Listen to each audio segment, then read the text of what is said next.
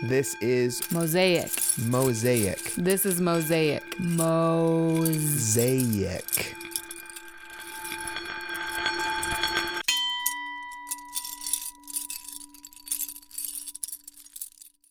One of the most extensive public relations campaigns that I can remember from the Church of Jesus Christ of Latter-day Saints was centered around one phrase. I'm a Mormon. The campaign was the church's answer to increased curiosity about the faith during a time that is sometimes referred to as the Mormon moment, sparked by a couple of presidential campaigns from Mitt Romney, as well as a certain pre-Hamilton hit Broadway musical.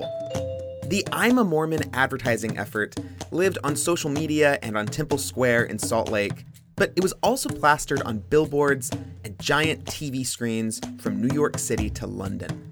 As part of the effort, the church produced a ton of short, sleek videos that focused on Mormons themselves. The videos paint a picture of a church filled with diversity and individuality. I'm a paramedic firefighter. I'm a loud Aussie country girl. I'm a father, a husband, and an Olympic silver medalist. And they all had the same ending. And I'm a Mormon. And I am a Mormon. And I'm a Mormon. Funny story, Mormons weren't actually the first ones to try out this approach to missionary marketing. Before there was I'm a Mormon, there was this. My name is Aaron, I'm a skateboarder, and I'm also a Scientologist. My name is Vanessa, I'm a marketing consultant and I'm a Scientologist. Really, a campaign like this makes a lot of strategic sense. Mormon history is filled with a wrestle over its public image. Are Mormons mainstream or isolationists? Americans or citizens of Deseret? Or is Zion supposed to be built all around the world? There's even a question of whether Mormons are Mormon. Others may try to use the word Mormon more broadly to include and refer to those who have left the church and formed various splinter groups. Such use only leads to confusion. The truth is, defining and claiming an identity, a Mormon identity or any identity, can be a risky, confusing, contradictory enterprise. On today's episode of Mosaic, we have 3 stories that dive into that murky territory. I'm Derek Clements. The first story on today's show takes this broad question of Mormon identity and places it deep within one confused young Mormon's mind. That confused young Mormon? Me. Here's the story. I arrived in New York City on my birthday in 2013. Transfer is available to the 456. I was going to be an intern at Radiolab, a fact that filled me with many emotions. On the most basic level, it was the thrill of having my very first job. It actually wasn't my very first job. It was just my first job that had nothing to do with being a Mormon. This is a 57th Street, 7th Avenue bound Q Express train. I was coming from Utah, where I was a student at BYU. I had worked for several years as a teacher at the Missionary Training Center, where I instructed missionaries and assisted in the administration of 3 large-scale seminars for new mission presidents. I had been a missionary myself, which amounts essentially to an internship with the LDS Church. Missionaries are young, inexperienced, unpaid, hardworking, and, like interns, they're essential to the institution, but generally get more out of the experience than they give. I was used to doing work that flowed directly out of my Mormon experience. Even my creative work, like the live storytelling stage show that I ran in Utah, always made me happiest when I found ways to explore some of the conflicts inherent in Mormon practice and belief.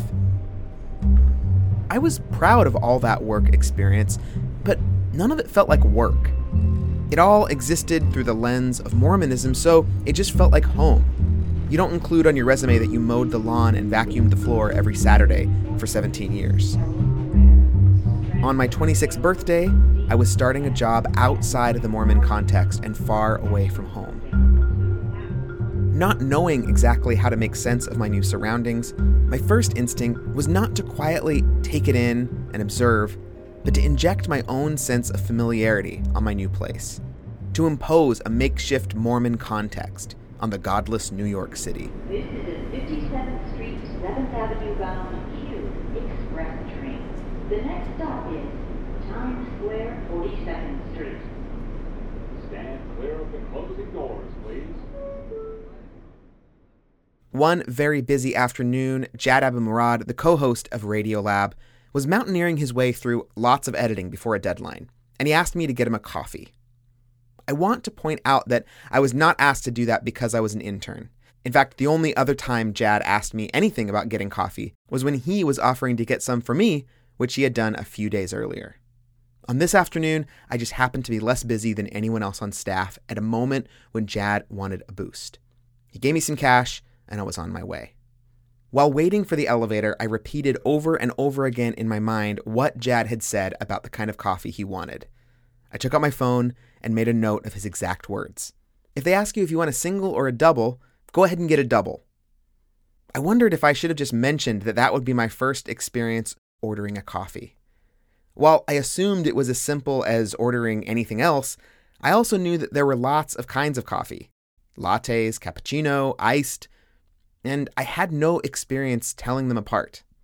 If I had been upfront about my virginal coffee ordering state, maybe he would have given me some special password that would save me embarrassment. But I didn't want Jad thinking that he was asking me to do something that was against my morals, because he wasn't.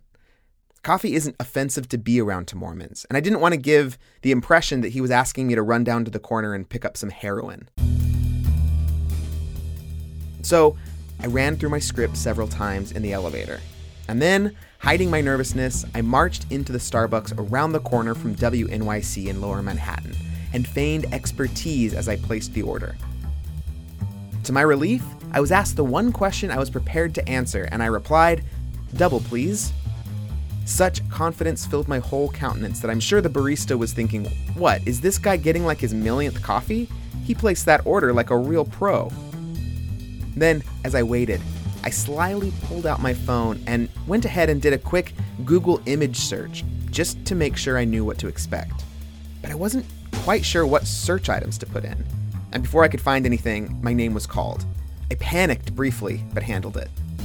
"Here you go, man." I went for the cup, and when I saw it, my face dropped. It was the smallest cup I had ever seen outside of a sacrament meeting. Could this possibly be right? Inside the cup were 2 dinky little squirts of black liquid. I knew it would shatter the illusion I had built for myself, but better here than back with Jad, so I asked, is this a double?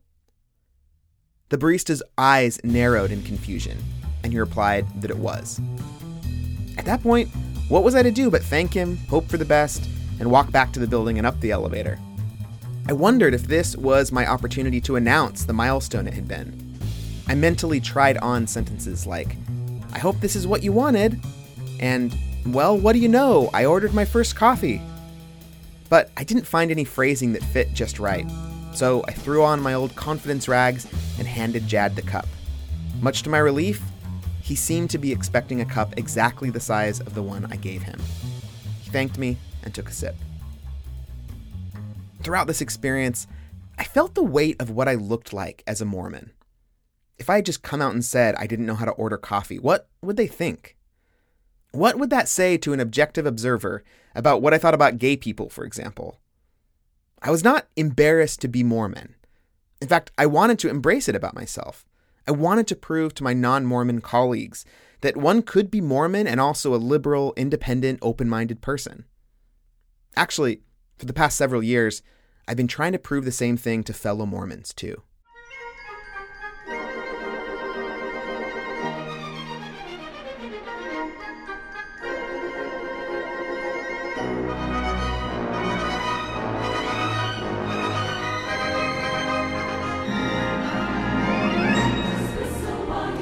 I look Mormon. I'm enthusiastic, friendly, hopeful. As much as I acknowledge the limitations of stereotypes, many of us are that way, or at least act that way. Mormons can also be oppressive, dogmatic, arrogant, and it was important to me that people at Radiolab knew I knew that. Even though spiritual paradigms did not seem like the most relevant or possibly appropriate topic to establish in a workplace, I knew that they knew I was coming from Utah. I wanted them to see me as I saw myself. Of course, the obvious thing to do is just be yourself. but I was racing to construct a complex Mormon identity for myself before I would become imprinted forever with the stamp of a brand of Mormonism for which I was not an editor. In retrospect, I wasn't giving my coworkers enough credit, nor was I giving Mormonism or my own personhood much credit either. I'm not only Mormon from a cultural standpoint. I hate when people say they're culturally Mormon, but that's it. That's unfair of me to hate that. I should respect everybody's place. But I am eager to carve a place for myself in my faith that is not only cultural. Whatever significant asterisks there may be on the label, I consider myself a believer. The idea of revelation is one of the fractals of my faith. No matter how many times I have broken apart my beliefs, my concept of revelation has kept its basic shape in every iteration. There's a distinct feeling I get that accompanies a spiritual prompting. And over the years, I've gotten into the habit of trusting it to great effect. I feel this most obviously in my creative work. There were times when I would receive distinct ideas, for example, about how to run my storytelling show in Utah. Almost every single show, I noticed an idea enter my head to change something. Who I should invite up from the audience, or how I should mix up the order of performers. And after dozens of experiences like this, I stopped being shocked when that small tweak completely changed the show for the better. It was only while I was walking home after the show that I would realize, wow, that one person's story really changed the tone of the evening. I'm so glad I put her on when I did. And look, I'm willing to call this something non-religious, creative intuition. I'm even willing to say that it ultimately comes from my own brain. But the mechanism is exactly the same as I learned at church. Listen, discern, respond. So I'm happy to use that same language to describe it. God talks to me, sometimes in what feels like complete sentences. I don't know how else to say it. In my efforts to construct a complex Mormon identity for myself to convey to the Radiolab staff, I found more success in some approaches than others. One day, while I was checking an episode for errors and swear words, a task I was particularly well suited for, being the gifted noticer of swear words that I was, I caught that Jad had slipped in a choral version of an exclusively LDS hymn into the episode. Maybe they did, and maybe there are angels on top of this control console here.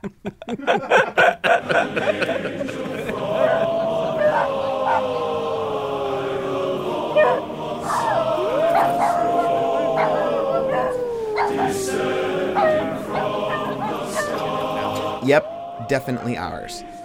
And I took it as the perfect icebreaker to present my complex religious identity to my coworkers. I sent my supervisor an enthusiastic email telling her what I had discovered, but using language that might hint at some religious complexity. Enthusiasm flavored with a bit of iconoclasm. But when I turned around to give her an open-mouthed smile of excitement, the look on her face surprised me. She smiled, but she seemed to not know how to respond to my in-your-face zealousness. I may have embarrassed her, which was not at all on my radar then, but makes sense when I realized that religious beliefs are not always worn on sleeves in workplaces. I knew I had to try harder if I was going to communicate my religious paradigm with clarity and in an appealing way. Then I found the perfect entryway: my sincere love for the Book of Mormon musical. I love the show, even though I have some ambivalent feelings about it. To me, it's a play that loves Mormons as much as it mocks us. And I find what it says about religious invention to be worth considering. Joseph Smith went up on that hill and dug where he was told. And deep in the ground, Joseph found shining plates of gold. What are these golden plates? Who buried them here and why? Then appeared an angel. His name was Moroni. I am Moroni, the all-American angel. The show has sharp insights, and it delivers its perspective with blasphemous clarity. This is the history of my race. Please read the words within. We were Jews who met with Christ, but we were all-American. Yes, bringing up the Book of Mormon musical would give me serious cred. Plus, I could mention I had a girlfriend who currently was away as a missionary herself, and that I was in fact planning to see the play with her parents. Now that is a package of complexity waiting to be chewed on around the water cooler. Now I just needed to calculate how I would bring it up in the best manner possible and with the most audience. My moment came one night when my coworkers and I were late at the office working on the episode of the show to be released that week. It also happened to be the week that I would be seeing the play. As we took a break to eat dinner together, I could feel the timing telling me now, so I dropped my line. "I'm gonna see the Book of Mormon on Thursday," I said. "I'm so excited, it's like my life story." Everyone perked up. Robert Krulwich, co-host of the show, gave the best reaction of all. He hadn't expected to like it because he said I'm kind of religious and whatever, but he had a friend who had insisted it was a must-see. Now everyone nearby was definitely interested. I slipped in a few more salient details. "I'm a big fan of the show," I said. "I mean, I'm totally Mormon, and my girlfriend right now is a missionary too." Pause to let that one sink in. Now we were all ready for the big finish. I said, "Yeah, I'm actually going to see the show with her parents, and I'm going to spend the weekend hanging out with them too, just us." This detail was the humorous bow that tied it all together. Someone pointed out, "Saying you're seeing the Book of Mormon musical is like the best thing ever, and spending a weekend with your girlfriend's parents without your girlfriend is like the worst thing ever." Ah, the sweet sounds of calculated laughter.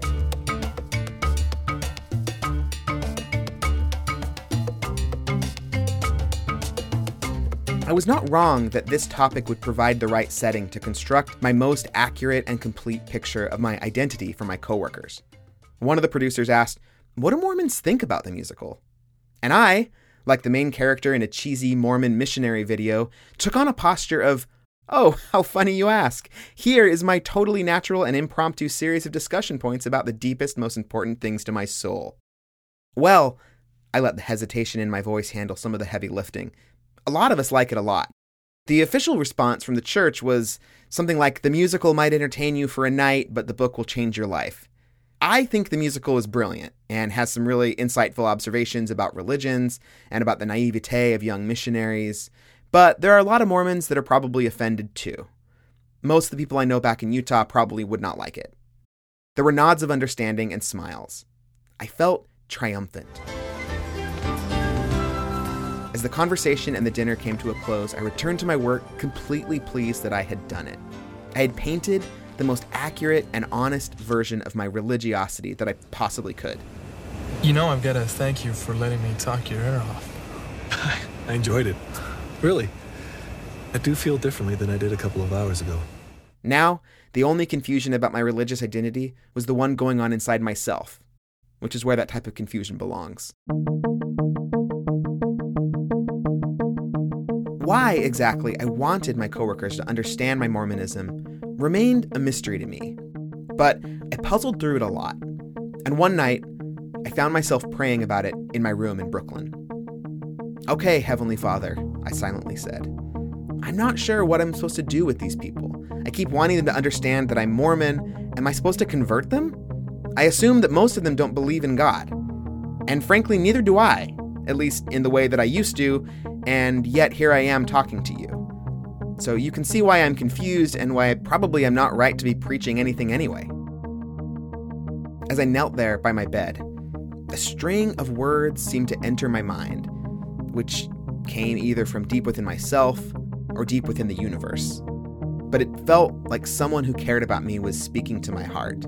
It said, "Learn from these people. They are really, really smart.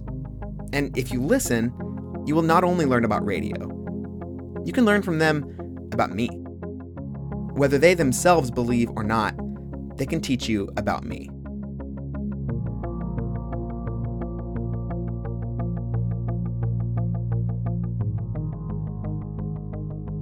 One of my primary responsibilities at Radiolab was to log tape, to listen to interviews in their full-length, unedited versions and take notes along the way.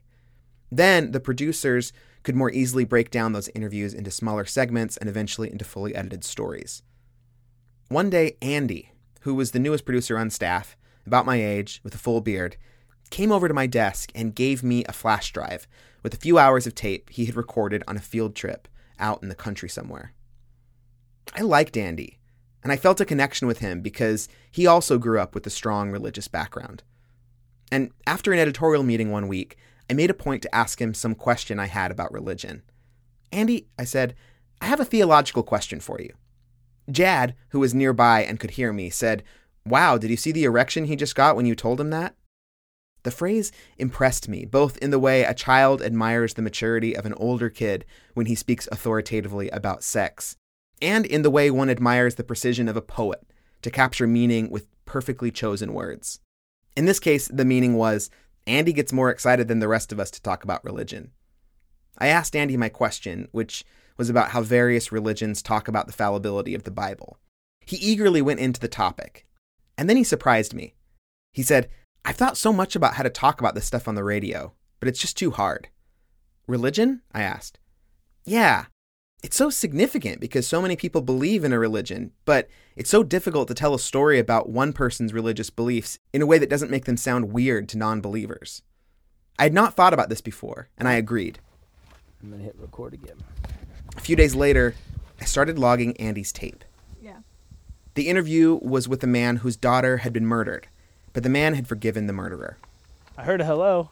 In the recording, I could hear lots of sounds of the peaceful, wide-open spaces of the country, as Andy, another producer, and the man walked from his house to the site of his daughter's grave.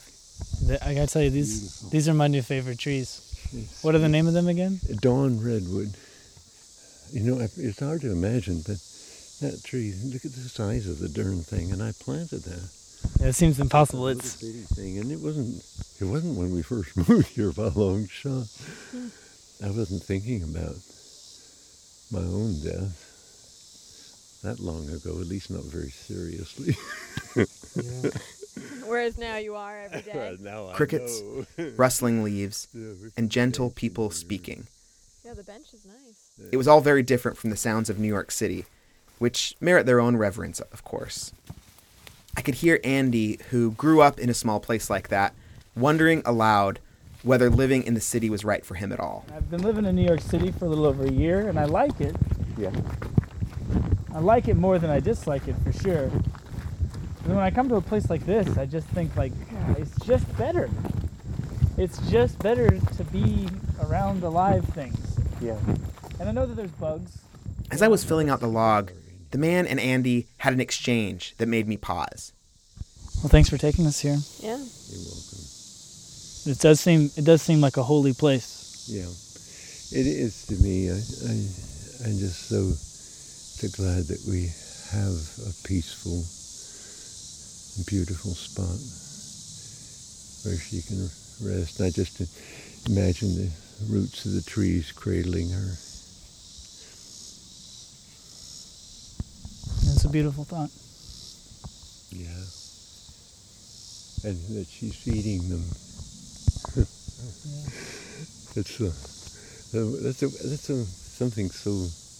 I like the Muslim way of just wrapping a person in a shroud and placing them in the earth without all the concrete caskets and all the other stuff to embalming and all the things to try to.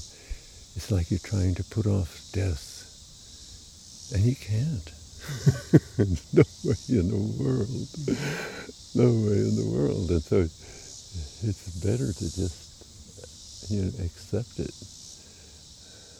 Yeah, I have a tattoo on my arm right here.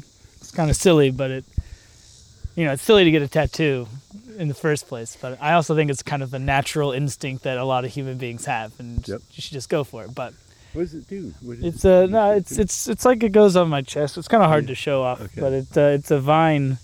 It's a bunch of vines that come together, and it's after this artist Andy Goldsworthy and his artwork, and like he has this theory about how everything is cyclical, like to the point of, like, my friend had passed away right around when I got it, and I thought, like, okay, he has died, and then the grass around it feeds off of him, and the bird eats the grass, and like his atoms don't die. His atoms are eternal, and the potential energy goes from one state to another state. So like that that soil becomes a plant, the plant gives energy to the bird, and like little bits of him spread out in the atoms, the millions of atoms all over, billions and trillions of atoms all over every little speck of grass. And it's like little bits of the physical object of what she was is now all around us. And it also, for me, it works well with the other side too, because like that not physical bit, the part that is story, like it also gets totally spread out.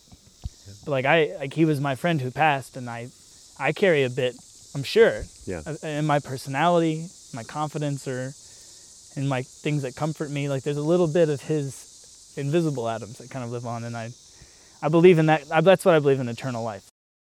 Eternal life. Triggered by those last two words, I thought about the thing God had told me to look for, and I rewound the tape. I believe in that. That's what I believe in, eternal life. Like that's the eternal life that we're all in. And when you compare that to death, it's like seems so much bigger. You know, like, oh, death you may get today, you know. Like you lose in the end. Yeah. Silence, crickets, leaves, and the familiar feeling all through my body that I was listening to truth. A week later, I approached Andy. So that was pretty amazing what you said about eternal life, I said. He said thanks, and then he started telling me about his tattoo. He said he had lost the faith he had growing up, but that idea of eternal life through relationships with those that survive became a really important idea to him. He told me that he realized that after having lost some of his earlier beliefs, permanently painting this idea on his body was a kind of way of committing, like saying, I'm going to stick with this one. I feel a lot in common with Andy. I, too, have some post-Orthodox beliefs that I still drape in the language of my religious upbringing and paradigm. I don't take exception with any of the content of his idea about eternal life, but where he and I differ is that I could not bring myself to get a tattoo about it.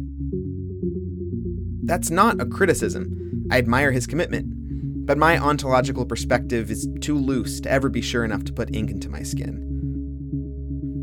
I much prefer to engage in the sometimes violent dance between my traditional Mormon view and things like Andy's idea, which is now in my head too. My faith thrives on flexibility. And Mormonism, with its open canon and possibility for continuing revelation, seems to fit that perspective just fine. As long as I always allow my beliefs to get stung by the realities and contradictions of new evidence, I rest assured that I will not go too far astray. If I were to get a tattoo of my beliefs, it would simply say, subject to change upon reevaluation.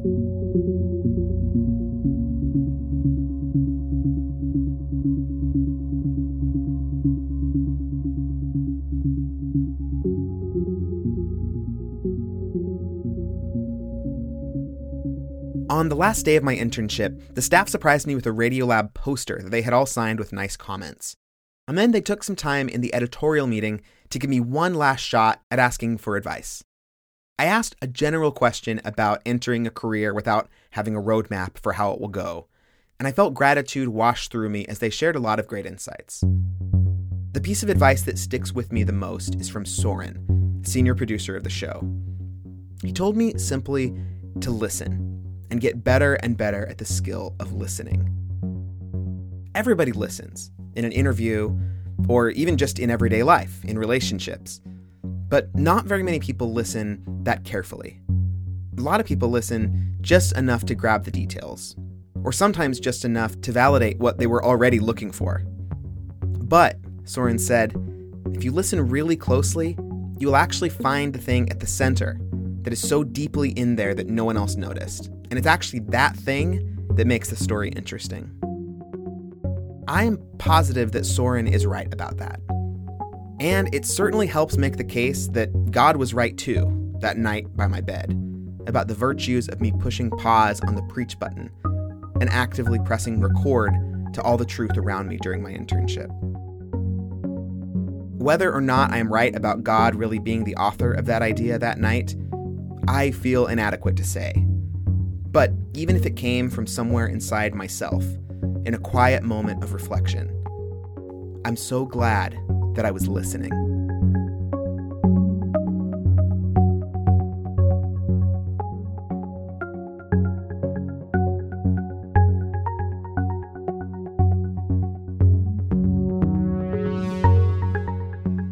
A written version of this story was published under the title A Makeshift Mormon in Godless New York City on the On Being blog at onbeing.org.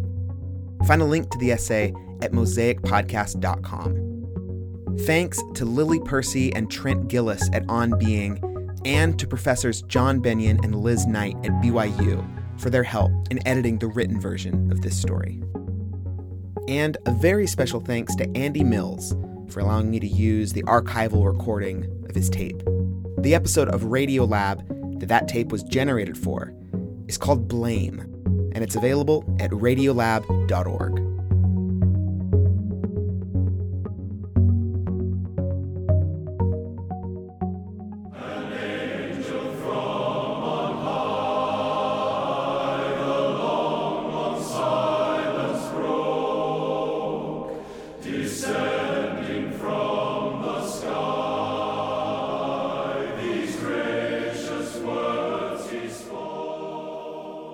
Our next story today comes from an interview I did last week with my friend Gina Colvin.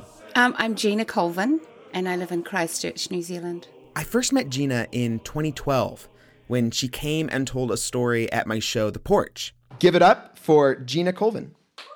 On stage, she described how when you grow up Mormon outside the United States, America still looms large when you're constructing your concept of the world around you. Gina's cultural, religious, and national identity is a bit of a kaleidoscope. I'm just excited to be in Utah, actually. You know, I'm a third-generation Kiwi Maori Mormon, and Utah is our Mecca. And I tell you why, because all through my childhood we sang the praises of Utah. And when we thought about pioneers, we didn't think about brown natives making their way across silken waves to the splosh of their canoes. We didn't think about our European ancestors making their way across the Pacific. We thought about bonneted pioneers with wheelbarrows. When we had to put our identities in order, the most important thing was that we were Mormons, not Maori, not New Zealanders. It was that we were Mormons. In the years since she told that story, Gina has assumed the helm of the podcast A Thoughtful Faith, which examines Mormonism at the margins. Actually, I'm happy to say I also appear on that podcast from time to time in a series we do together called The Cheeky Mormon Movie Review. I admire Gina's mind and how she applies it, along with her heart and her deeply soulful wisdom, to her religious life. As I bring up in the conversation you're about to hear, I sometimes like to call Gina my favorite Mormon prophet. I don't like to talk about spiritual development because it suggests a hierarchy. I do really enjoy Fowler's contribution to the idea of faith development and growth. I wanted to sit down with her recently because there have been some turns of late in her spiritual path, some new colors to her religious identity, and I wanted to understand those turns and how she came to the place where she now finds herself. Enjoy. Okay, I want to read a passage from one of these posts. This is from a very recent blog post that you wrote just a few weeks ago or a couple weeks ago. You said, "I think I've always been a God girl. I knew I loved Jesus when at 7 years old I heard the story of the Good Samaritan. I remember staring intently at the sepia picture of religious leaders passing by a broken man on the side of the road. I listened, enthralled, as Sister Phi told the most amazing story of radical love. It was then that the miracle of Jesus stretched out in front of me as a wondrous and delicious mystery." I grew up as the child of a single mother and the brown child in a white neighborhood of a single mother. So I was always very, very sensitive to the margins. I never had that word, but I was always sensitive to the idea that there was a big center and there was a smaller periphery. And those on the periphery had the experience of being marginalized. And I also had the experience of people who should have known better, and that was mostly at that time was school teachers. And then the experience of knowing that even adult leaders can be untrustworthy. And I knew that at age 3 and 4 when I was at kindergarten. And in New Zealand, we do kindergarten differently. We start at age 3 and go to 5, and then we start school at age 5. And my mother, I remember going to my mother and saying, those in kindergarten, those teachers don't like me. And I don't think they like me because of the color of my skin. And people say to me, oh, you're not that dark. And I was, people who are biracial tend to get a bit lighter as they go along. So I was a brown kid.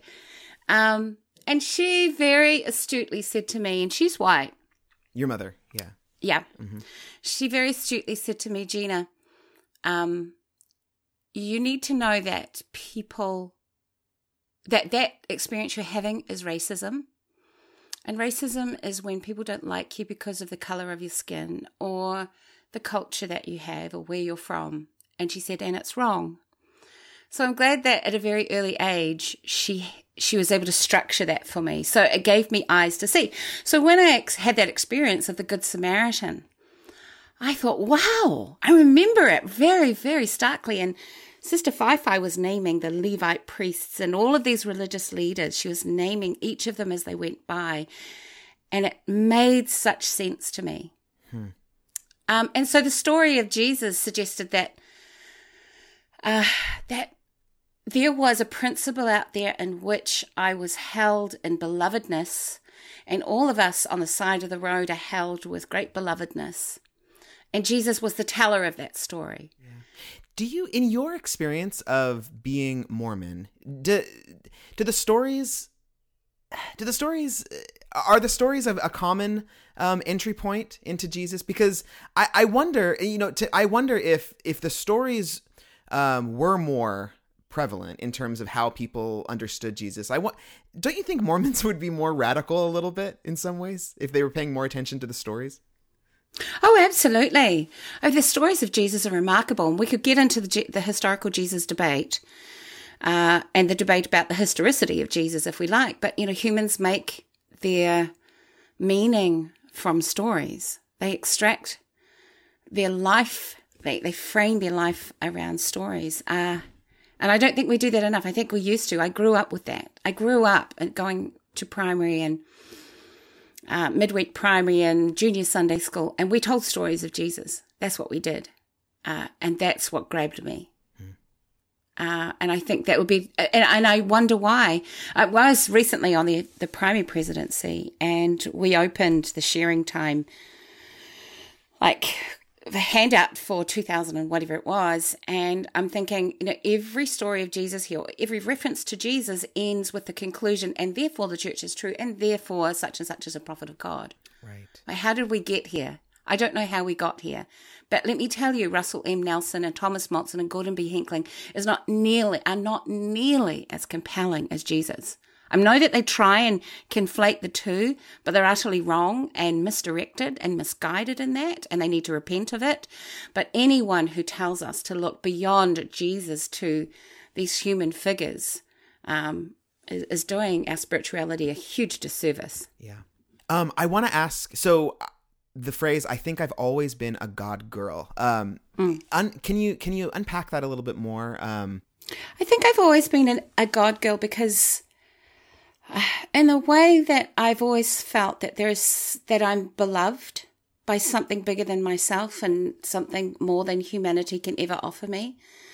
And in a way that there's a sense of unity with creation that I don't think there has been a moment where I have ever doubted. I know that really kind of triggers some people, but when I say I haven't doubted that there is something abroad, there is something bigger than ourselves, but in ourselves. Do you know that that we have this profound belongingness in this sort of, I like to call it God's spiritual ecosystem. And that we're all part of that, we're all grown, and that we have the elements of that, something divine and magnificent. The ecosystem, tell me, what are the other living elements of that ecosystem as you see it? How do you describe it? God's ecosystem? Yeah, it's like a spiritual ecosystem. There is something at the seat of our being that reminds us of our connectivity too, like at a, almost on a cellular level, we're all related to each other. All of this is part of some, and I don't want to say grand design, but something bigger than us, which is deeply compassionate. And I learned a couple of years ago, I got into transcendental meditation, and I hadn't been praying because I'd mistrusted prayer for a long time. And I missed it, and I needed some kind of something. So I went and trained in transcendental meditation. They're very, very particular about how you do things. They're always checking, and they've got a whole philosophy around it. So I thought, I'll give this a go. And so I was in the middle of transcendental meditation. They give you a mantra, and the idea is that you suspend thought by vesting it in the repetition of a mantra. And that gives an opportunity for our thoughts to refine and settle down into something, into a deeper consciousness. And what hit me, and like a couple of sessions in, was this utter and absolute sense of my belovedness. So much so that I'm sitting there weeping. And I went back to my teacher and I said, "Hey, Carolyn, I just had this experience." She said, "Yeah, that's the experience. That's the experience of God consciousness, and God as being this expression of love and compassion. That's the experience." I'm like, wow, I can have it in this experience. Wonder if I can have it in contemplative prayer. And sure enough, it happened that there is something deeper, something deeply connected. I recall looking out of my window and watching, we've got a plum tree out of our window, and watching the birds darting in and out. And I thought just for one split second that I didn't sense any difference between myself and the tree and the birds or the wind, that there was something interconnected between us all. And just opening ourselves up to that, I think that's where God is.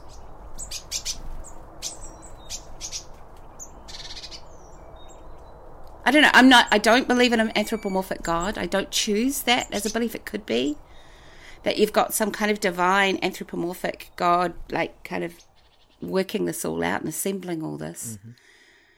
But I don't fuss myself about that question. Yeah. Well, I love that description of the ecosystem, and it's a good analogy, I think, because in science we have things that look like design, and we have evolution.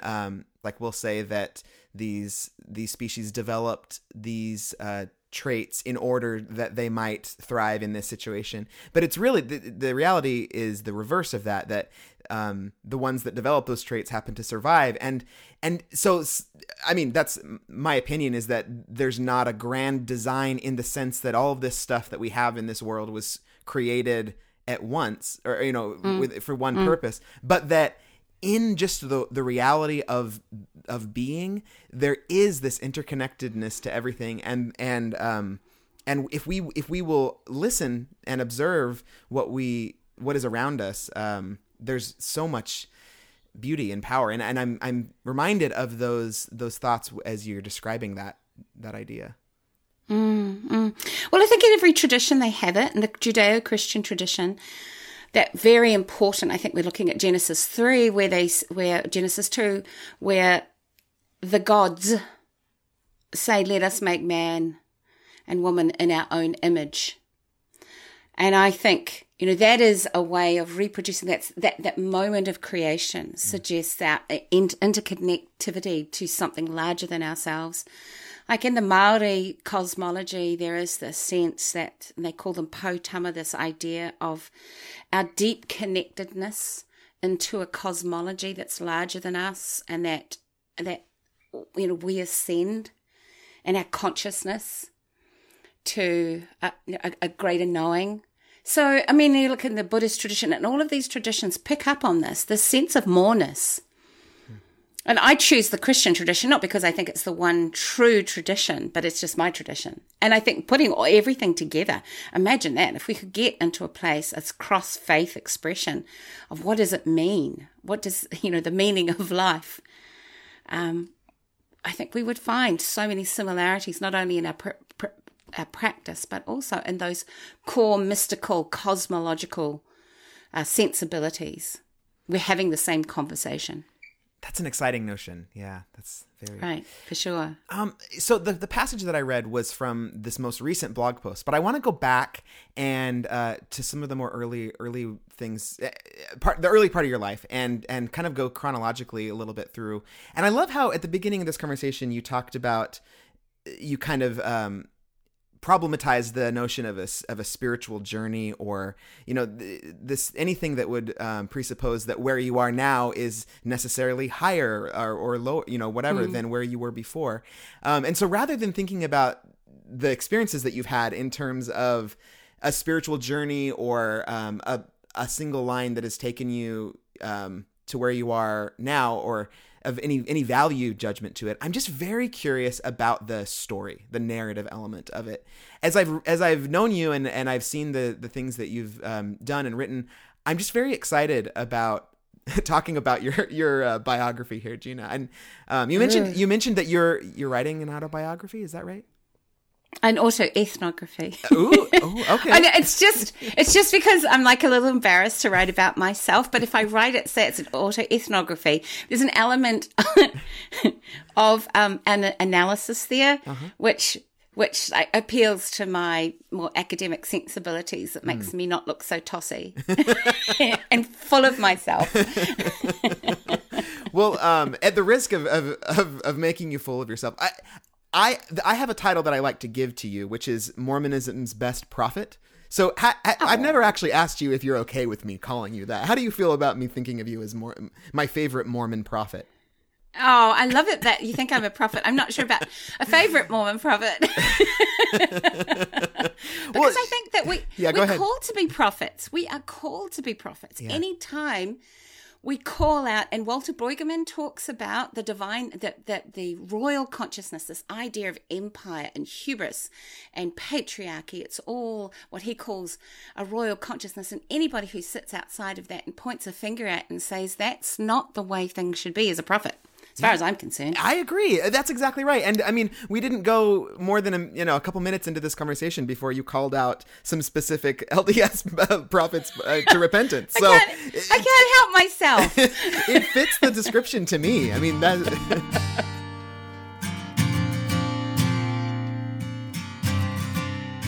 Okay, so let's go back to your early days. So you inherited Mormonism from your father, is that right? I did.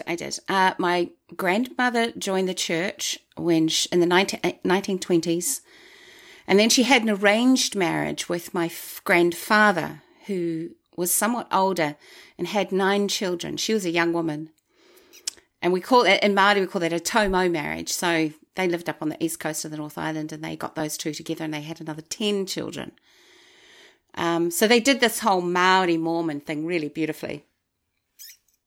So my father was obviously a Mormon. He was a non-practicing Mormon. Met my mother, who was an Anglican, and they had me. And then my mother joined the church when she was pregnant with me, but they didn't get married. Yeah. Can you tell me about the relationship between your father and your mother, and how their relationship may have impacted your life? Well, it was more of an absence because my father was already married. I think he'd left his wife. They'd had 3 children. So he was sort of between, and my mother came along and she was 18. He was 30-something. So he wanted me to be adopted and my mother didn't. And he insisted on it, so she left him. That's her story. I don't know. I can say that now because I'm not married. She's not alive. But and then, she was an 18-year-old pregnant girl who just got enfolded into this little small twig of the church in Christchurch, New Zealand. And she was loved, and I was born, and I was loved in this odd little Mormon community that made space for a pregnant woman to a bastard child. So it was just, in many respects, like my growing up in this and being percolated in this environment of great care and love by this odd band of Māori and non-Māori people, which is something gorgeous that Mormonism could do in New Zealand. It was very, very interracial and biracial, still is. While there was lots of judgment about her marital status outside in the Catholic tradition, the Anglican traditions, which are the biggest churches here in New Zealand, there was just welcome and belonging for all of us, for both of us, in the Mormon church. And your mother joined the church after you were born, or before you were born? Oh, the week before I was born. The week before? Oh, wow. Yeah. Okay. I've been baptized 3 times. Yes. Well, yeah. Let's get to all 3 in this. We'll cover all 3. You were baptized. Your mother was baptized while you were in her body. Yes. That's amazing. How did your Maori identity develop? It really, my mother was super supportive of that. It sounds like it. Super, super supportive. But New Zealand is a very bicultural country, and the church, as I say, when I grew up, was dominated by Maori. So what I couldn't get from my mother, I certainly got from the ward members, my community. Where funerals were conducted at the marae, which is the Māori meeting place, and people spoke Māori. And wow, I'm fascinated that because you had a white mother who was raising you, you got Māori. You got your Māori from the Mormons. Wow, that's kind of surprising, isn't it? That's pretty cool, right? Yeah. I want to read another passage. So this is from November. This is from your writings in November 2014, a post called "Anguished Musings on Afraid Testimony," and this is what you said then. And I just wonder how this has maybe changed for you over the years, or where this kind of stands now. You said, "I don't need the church to be true. I just need it to be good. I don't need the church to be right. I need it to be just. I don't need it to be pure. I just need it to be honest. I don't need to hear how great the church is. I need to hear how glorious Jesus was. I don't even need it to be liberal. I just need it to be kind and inclusive. I don't need the church to give me all of the answers. I simply need it to hear my questions. I don't need the church's judgment. I need its acceptance." Well, that was nice. It is nice. I moved. Me too. So how's that worked? How's that been? What's in the last several years since you wrote that? How did the church do on the what you needed it to be? Not good, right. Derek. Is that right? Do you know, I went to church on Sunday with Nathan. And the family, and as we were pulling up, I just started getting all twitchy, and I started repeating this mantra, which went, "I have no expectations. If you have no expectations, you won't be disappointed. Have no expectations, and you won't be disappointed." And Nathan was laughing, but it was actually really good because it just got me to be a bit calmer. And I had to sit in contemplative prayer through almost all of sacrament meeting. Yeah. Because it is a disappointment. Yeah, it's dead, Derek. It's dead.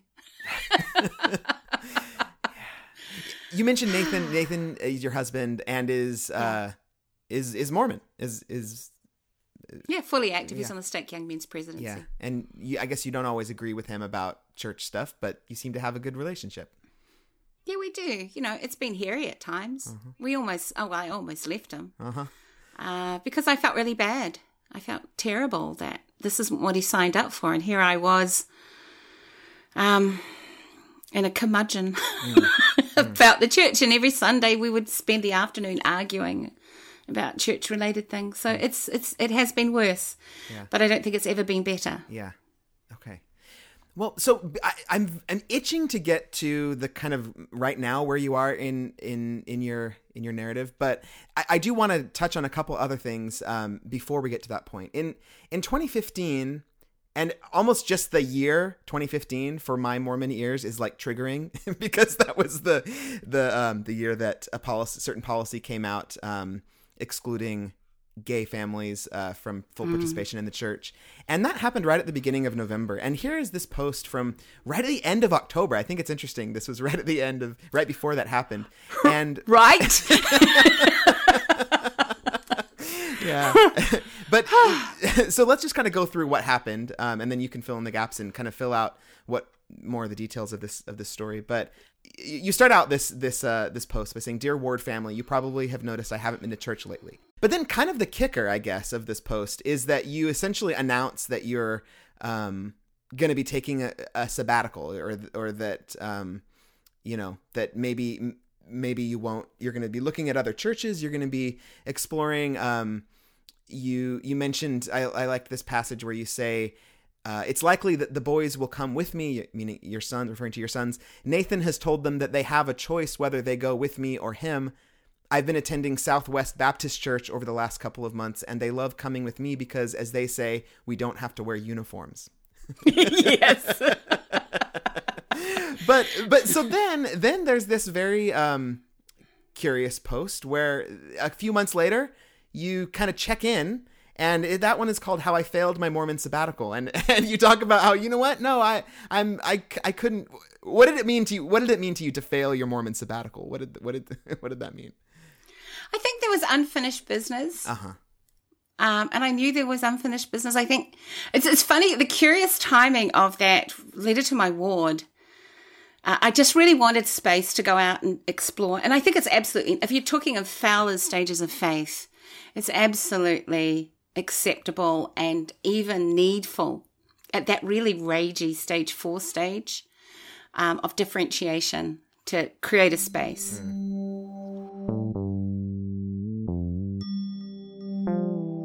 I will say that I'm glad that happened the week before the exclusion policy, because it meant that I had already distanced myself.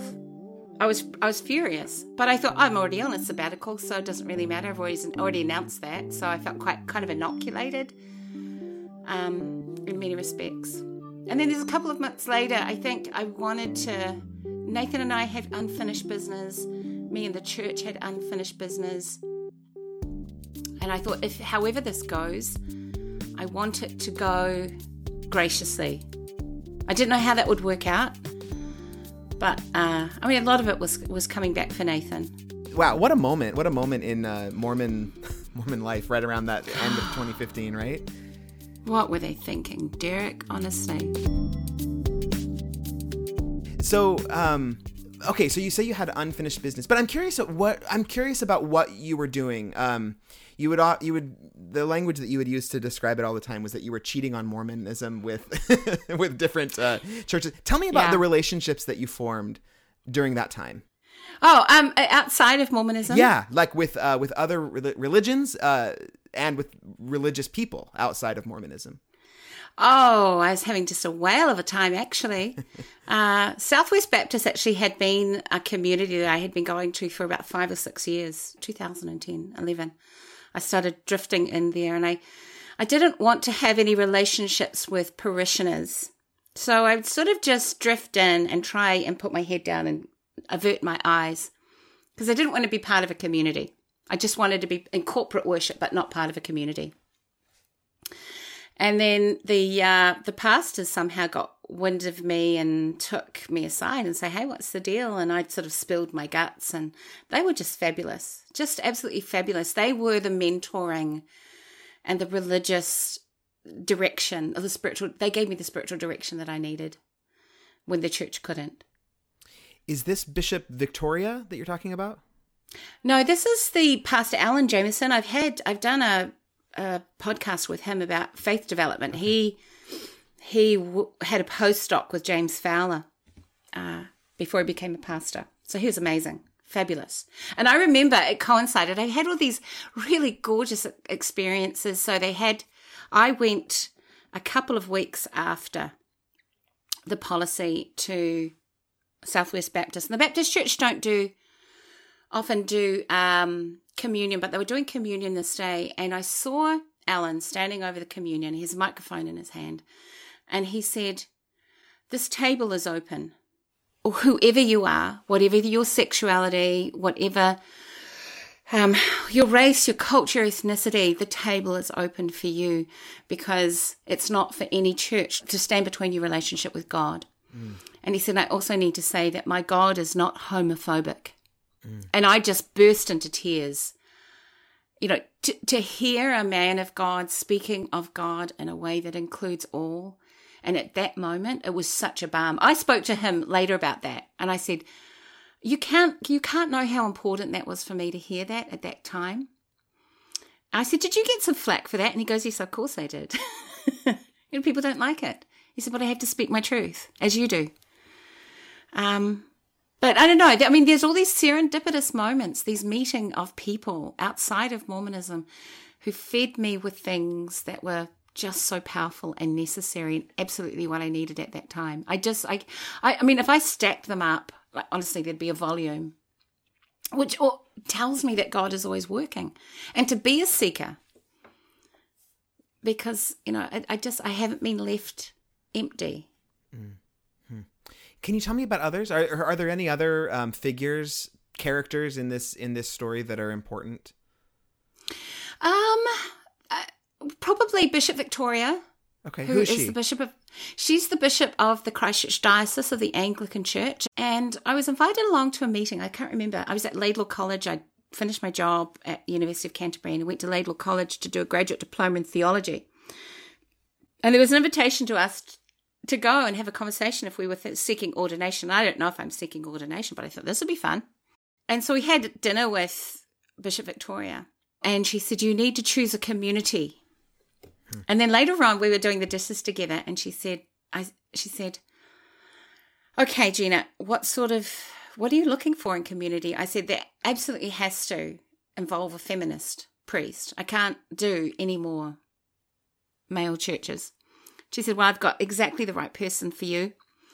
And she said, go to this church. So the next week I went to All Souls Anglican Church, and the feminist and the priest there is a woman called Megan Hillsmore. And she saw me sitting in the session. She came right up to me and she said, do we need to know each other? I said, I think we do. And it just this kind of relationship just evolved from there. And, it's been so powerful and important. I now have a spiritual director, and she's a Catholic sister. So she works on that interior stuff, that contemplative stuff with me. So I'm really mentored. Like in terms of ecclesiology, I think the Southwest Baptist and Alan Jameson is great. In terms of corporate worship and feminism in the church, the Anglican Church has been fabulous. In terms of that interiority and Ignatian spirituality and contemplative work, the sisters in this community of Roman Catholic women has been really powerful for me. So it's just a lot. Hmm. So as you visited these churches, And you always were kind of joking about that you were cheating on Mormonism, but Mormonism does have a very it's a very jealous religion, you might say. So did it feel weird at all to be? I mean, did you feel naughty to be visiting other churches or not? Did I feel naughty? I sort of, well, I grew up going to Baptist churches and Catholic churches and Mormon churches, all at the same time. So it just seemed quite natural. But I knew that the LDS, people at the LDS church would struggle with it. But I didn't care. Yeah. But I tell people, oh yeah, I've been to this church and I've been to that church, and I'd see their looks of alarm. Then they'd put it in the, oh, that's Gina. Yeah. But, thing. There's sort of like, there's us and then there's Gina, and we just like, we love her, but yeah, she's on her own thing. Okay, well, let's talk about your baptism. You were baptized as before you were born, with your mother. Yes. You were then baptized when you were 8. Is that right? Yes. Any notable, any special memories from that second baptism, let's call it? I loved my baptism, and I had a nanny, someone who looked after me during the day, who is Dutch and Baptist and very devout woman, and we were very close to her family, and she came along, was absolutely supportive. I loved my baptism. It turned out I was baptized by the branch president who'd been sexually harassing my mother, and confirmed by somebody who was a serial adulterer. But, having said that, it was just a lovely experience to be baptized. I really enjoyed it. Did it mean anything to you as an 8-year-old? It did, absolutely. Really? Oh, yeah. Yeah, I was on fire. I had the fires of the Spirit of God with me, and the Spirit of the Book of Mormon, because like the next day I went to school, and in morning talk time I got up and bore my testimony, told everybody they need to be reading the Book of Mormon. Like it was a profound spiritual experience for me. At what point did it enter your imagination for the first time that you might be open to being baptized again outside of Mormonism? Probably when I was at the Baptist church, because they're always baptizing people, because it's the Baptist church. Right. Uh-huh. I really liked going to their baptism, so it made me think about baptism. Okay, so that's at the Baptist church. But that's not where you were baptized, right? No, and I never thought that I would. Yeah. I thought, the Baptist church is Southwest Baptist is such an important holding ground. I was very much a pilgrim in that place. It fed me when the LDS church couldn't. It held me in a way that I wanted to be held. I didn't want to be involved. I didn't want any responsibilities. And I was told that would be absolutely fine. But I kind of knew that I wouldn't ever be Baptist. And had always been attracted to the Anglican church because of its liturgy, because it has women's ordination, and because it's very inclusive. I was talking to my Maori friends, my little Maori feminist community, and they were asking me, what are you thinking, in terms of your religious life? And I said to them, well, I'm thinking about ordination. And my friend Mary said to me, well, it has to be in the Anglican church because they're good for Maori. They've always been around Maori. And she was right. Like and she said, they're great with social justice as well. You need to be in the Anglican church. So I think it's probably my Maori sisters who kind of prompt me in that direction. But you can't do ordination without baptism and confirmation. Right. And I'd sort of gone backwards and forwards about the whole baptism thing, and we'd read the General Handbook of Instructions, and Nathan was thinking,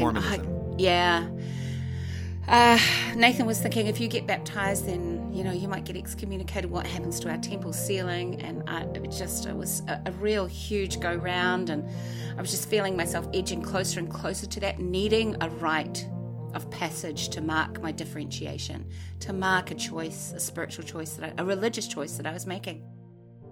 And then one night I went, like on March the 1st of this year actually, I went to the vicarage with a bunch of our kids who also, they do young men's, but they also go to the youth group.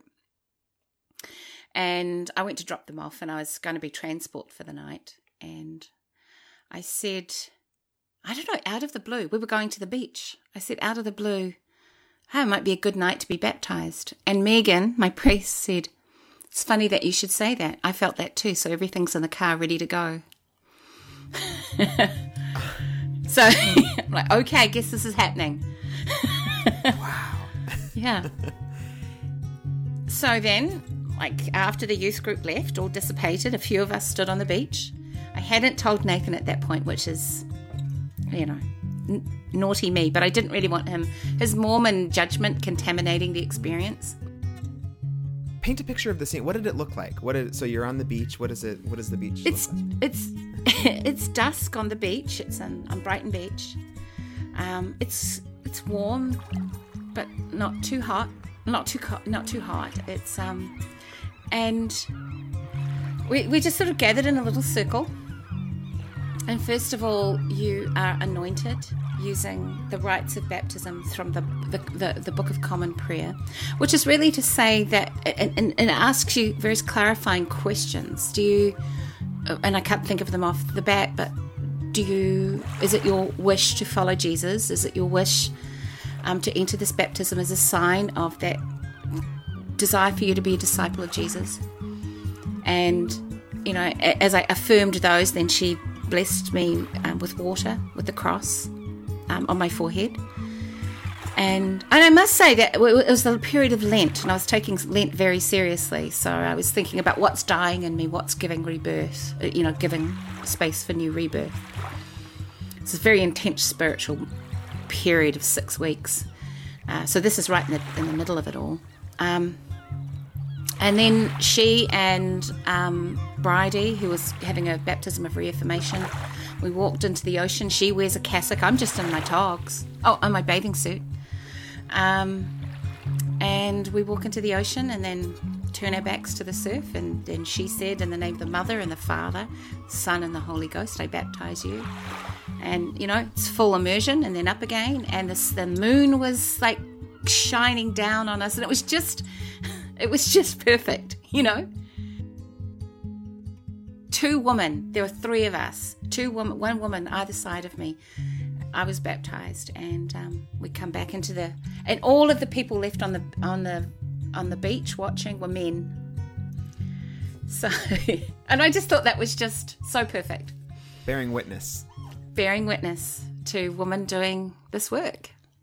Yeah, I mean, you know, you couldn't have asked for a more perfect occasion. And there's a photograph on that blog post of us bathed in this full moon, the light of this full moon coming out of the water. Yeah, it's pretty special. It felt right, but at the same time it felt, wow, just the things have moved. Like, this is big. But it felt like a relief. When she announced I was the world's newest Christian, I loved that I was called a Christian. Because it's, you know, to be called a Christian and a Mormon is, you know, there's always that diciness. Like, really, are they Christian? And even I don't know that. Not in the biggest sense of the word. So where does this leave you? What are the help me unpack or help me put together the pieces of your religious identity, Gina? See, this is a good question, because as is normal, this becomes a question of discipline. Well, not normal, as is typical, it becomes a question of discipline. And was summoned to a meeting with my bishop. You were? When? Oh, yeah. How long did that take to happen? I think we met with him on Friday. So why did that come about? Did somebody tattle on you, or did somebody read your blog? Or Yeah. Oh, no, because I wrote that blog after I'd been summoned to the meeting. I thought, okay, I need to have the final word on this. I need to kind of blow, because I hadn't been too sort of public about it, because it was a very private and sacred experience, but I thought, and I know that, you know, the local Mormons read my blog, and I wanted to explain. So you were brought in and you had a meeting with who exactly? Well, the bishop asked for a meeting. Okay, so what happened? Do you know, it was really lovely, actually. It could have been worse. Well, he was just curious to know what brought me to that, and what does that mean in terms of my relationship with the church? And I said, like, you're Maori. Like, what if somebody told you had to choose whether or not you're Maori or Pākehā? You know, he's half and half, or half, a bit of this and a bit of that. I said, what if somebody said to you, you had to choose one of those identities to live in for the rest of your life? I said, it's a nonsense, isn't it? You know, I've lived with 2 things. I've lived with being Māori and Pākehā. I've lived as being a woman in a man's world. I've been, you know, I'm the mother of adopted, fostered, and biological children. So, like, what if people said you could only choose one of that lot of children as your favourites? Choose one identity. I said, you know, the reality is the Mormon church couldn't hold me. I wanted more. I wanted safety. I wanted stability. The LDS church, no matter all of these years that I've tried to establish that sure footing, I've not been able to do it. And, you know, being a Mormon means that you have to be open to the possibility that someone is going to sucker punch you, whether it's at conference or by some policy, and you'll never have any control over that. I said, I don't want that. I don't want to live my religious and spiritual life like that. But I don't want to not be Mormon, because how can I not be Mormon? It's like saying, don't be Maori. So I said, you know, I don't know. I think that when we take paradoxes and we let those paradoxes live, that somehow something beautiful comes out of it. So that's how we left it. But I think there's more meetings to come. Do you have a sense of anything that's going to happen? No, I think they want to avoid discipline, but they might feel that they need to. I don't know. I mean, it's just a silly way of marking. It's a silly and spiritually immature way of marking somebody's spiritual growth. Like, you know, it's not my fault. You know, you could have been better. I would have stayed if you'd been better. Why are you disciplining me? Discipline yourselves. Well, that brings me this passage of this most recent blog post, actually, where you describe your baptism. You say, "So let me be clear. No one asks nor welcomes a faith crisis, and the pain of it all is perplexing enough without it being compounded by the disappointment and discipline of others. To treat faith crisis as a sin is cruel.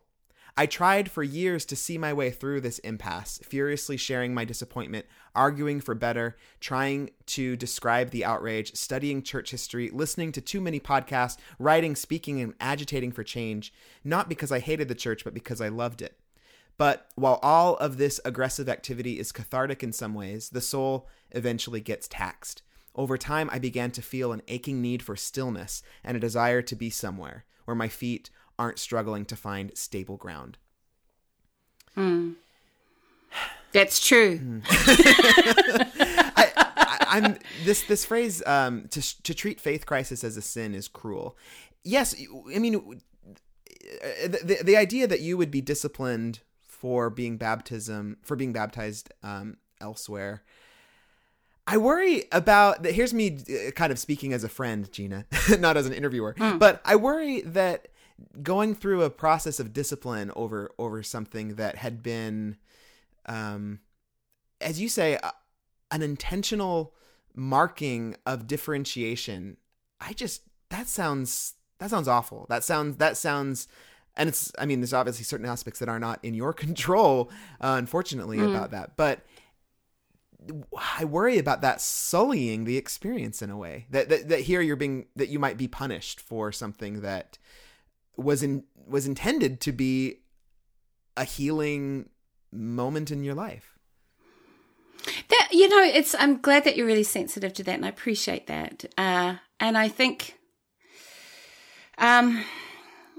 that's the ground that I walk on, like as a Mormon, exploring and deepening my spiritual practice and my life and my discipleship, while trying to hold on to this Mormon identity, or feeling the need to hold on to that Mormon identity. I know that this is uncharted territory.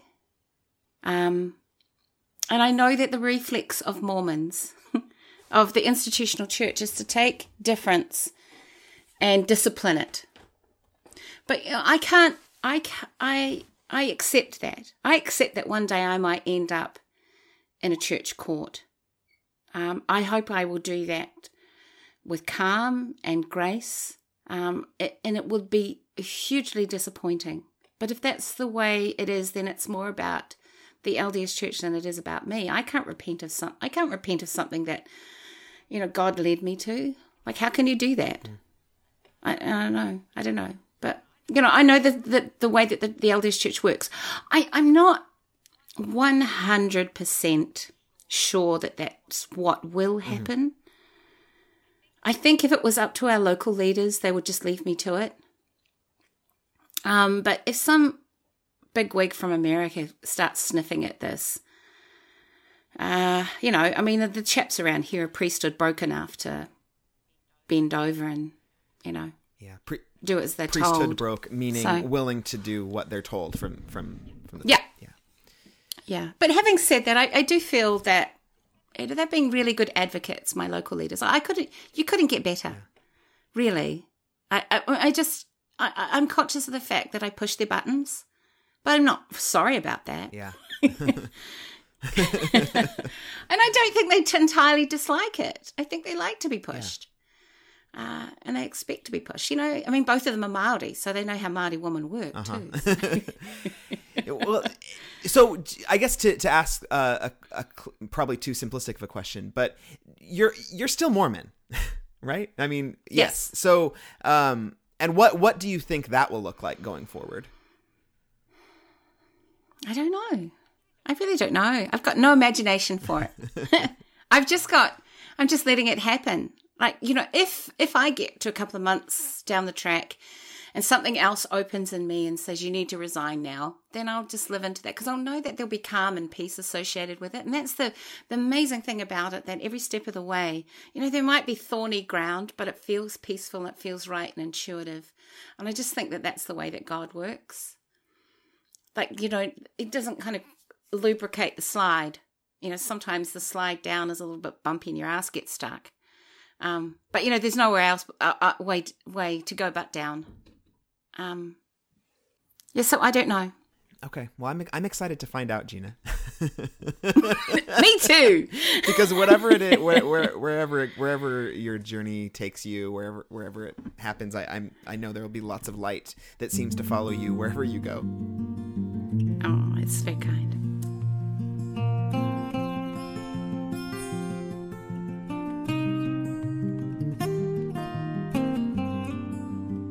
Is there anything else that we missed? I mean, is there anything in your heart right now that, from what we've talked about, that you'd like to throw in?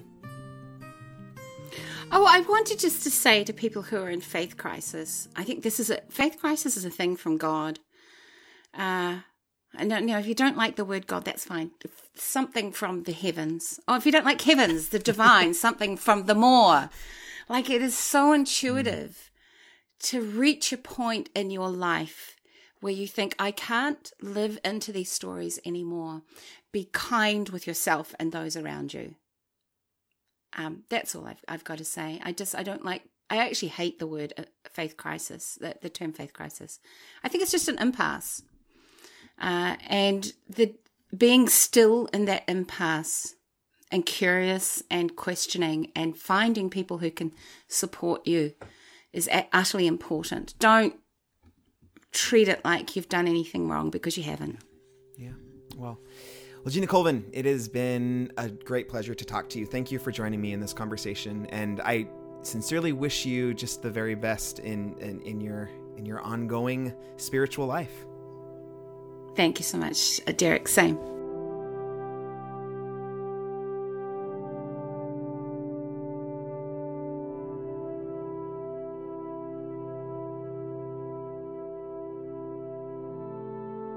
Finally, we end today's show with a new song by Officer Jenny, aka Stephen Cope. I wanted to talk to Stephen about her new song and to discuss some of the ways it touches on this theme of complex, evolving identity. I caught up with her over the phone when she was at the airport, just about to board a plane to Cambodia. Okay, so Stephen, hello. Hey, whoa, hey. I haven't ever talked to you before. Yeah.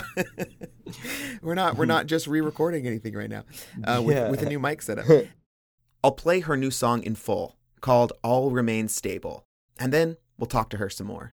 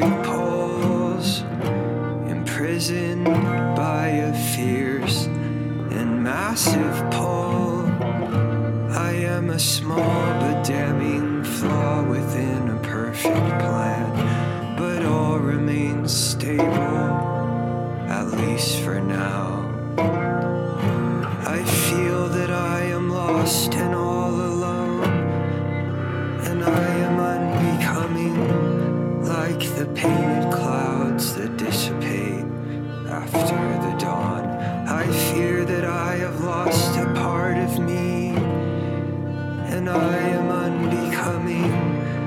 As I search, my vision blurs, my bones begin to break.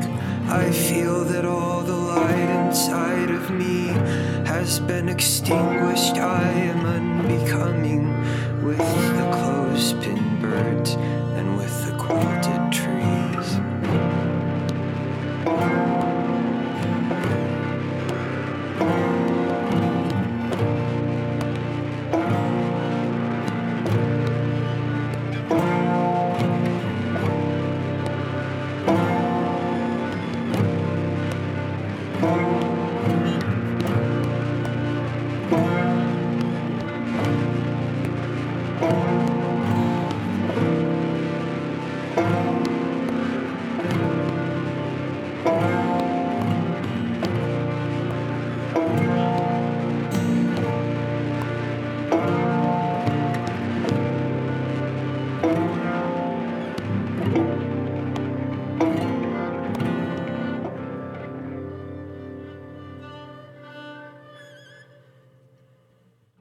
Well, you're such a great writer of lyrics, Stephen. Thanks. Some of these lines are definitely things I've never heard before. Like you say, "I am a nebula, celestial carcass in the void, but I am present at least for now." I mean that's really good. Like when you're writing lyrics, does it feel like it's just, the words just kind of come from a place in your gut as opposed to like your brain? I mean, that's a good question. Yeah, I think it's a combination of the two, right? Okay. I think there are we're definitely conscious parallelisms and like singing about unbecoming in the last three phrases. You mentioned the word unbecoming, which as you said is a few different times you use that word, and I want to throw this out at you as we're talking. This is coming to mind that. Because that word can mean something like unappealing or some synonym like that. Yeah, but absolutely. But there's also it's occurring to me now as you're talking that there's also an element that you could maybe talk about identity in that word, that becoming something and then unbecoming something else. Do you think that plays into it at all? Absolutely. Yeah, that is a pun, I think. I don't think that I necessarily. Well, actually, when I wrote it, I think I was aware of the unappealing meaning of it. Uh-huh. I knew that is how that word is commonly used, but I actually, I think probably what was in my mind was, yes, I am unbecoming, I am unappealing, but also I am destructing a little, right? Which is, there's actually a video game. There's a video game I love called Loom by it's a LucasArts point-and-click game, which I know I always talk about. But so you're this little character, and you go around, and you're a weaver. In the end, you have to unweave the loom, and I think that's kind of the image I had in my mind when I was writing this lyrics. Was this image of this loom. This loom becoming unwoven, and the space in which the space it occupied, it just leaves this gaping hole in the universe where these swans, where then all these weavers turn into swans and fly out into space, which is an awesome image. Yeah, so I thought of this unmaking moment, right? And that's kind of the image I had in my mind. I don't know. Wow. Stephen, one thing I love about you is that you're seriously one of the most profound thinkers that I know. You're one of the most intelligent people I know, but I love how freely you reference these obscure video games that are awesome, and kind of the combination. You should play that game. It's so fun. I'm gonna find this game. I'm gonna check it out.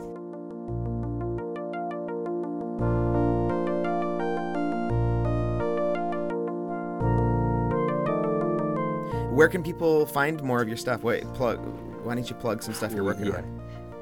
Yeah, probably my Bandcamp page or my website, officerjenny.com or officerjenny.bandcamp.com, unless I change it. Okay, cool. Stephen, thank you. And how many hours of playing do you have ahead of you right now? I think I have 25 hours of travel. Awesome. Well, I wish you the best with your travels. Yeah, thanks.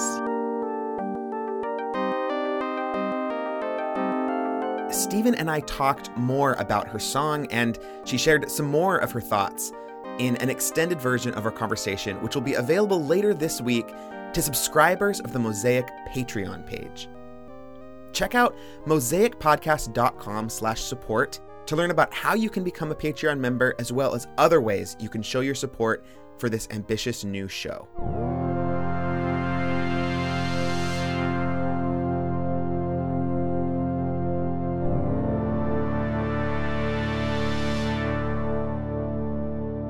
Another extended bonus material that will be available this week to Patreon subscribers is a much longer version of my conversation with Gina Colvin. We talked for about 2 hours, and there's so much great stuff that had to be taken out for the version you heard today. So if you become a subscriber, you'll have access to the whole thing. Patreon subscribers will also be able to hear Gina's full story that she told on the porch in 2012. In addition to becoming a subscriber on Patreon, another great and free way you can support Mosaic is by sharing this episode with friends. You can get in touch on Twitter @MosaicPodcasts and tell me how you think it's going so far. Mosaic is written and produced by me, Derek Clements. Visit mosaicpodcast.com. Thanks to our guests today, Gina Colvin and Stephen Cope. Katie Kyle is a special advisor for Mosaic. More stories coming next week. See you then.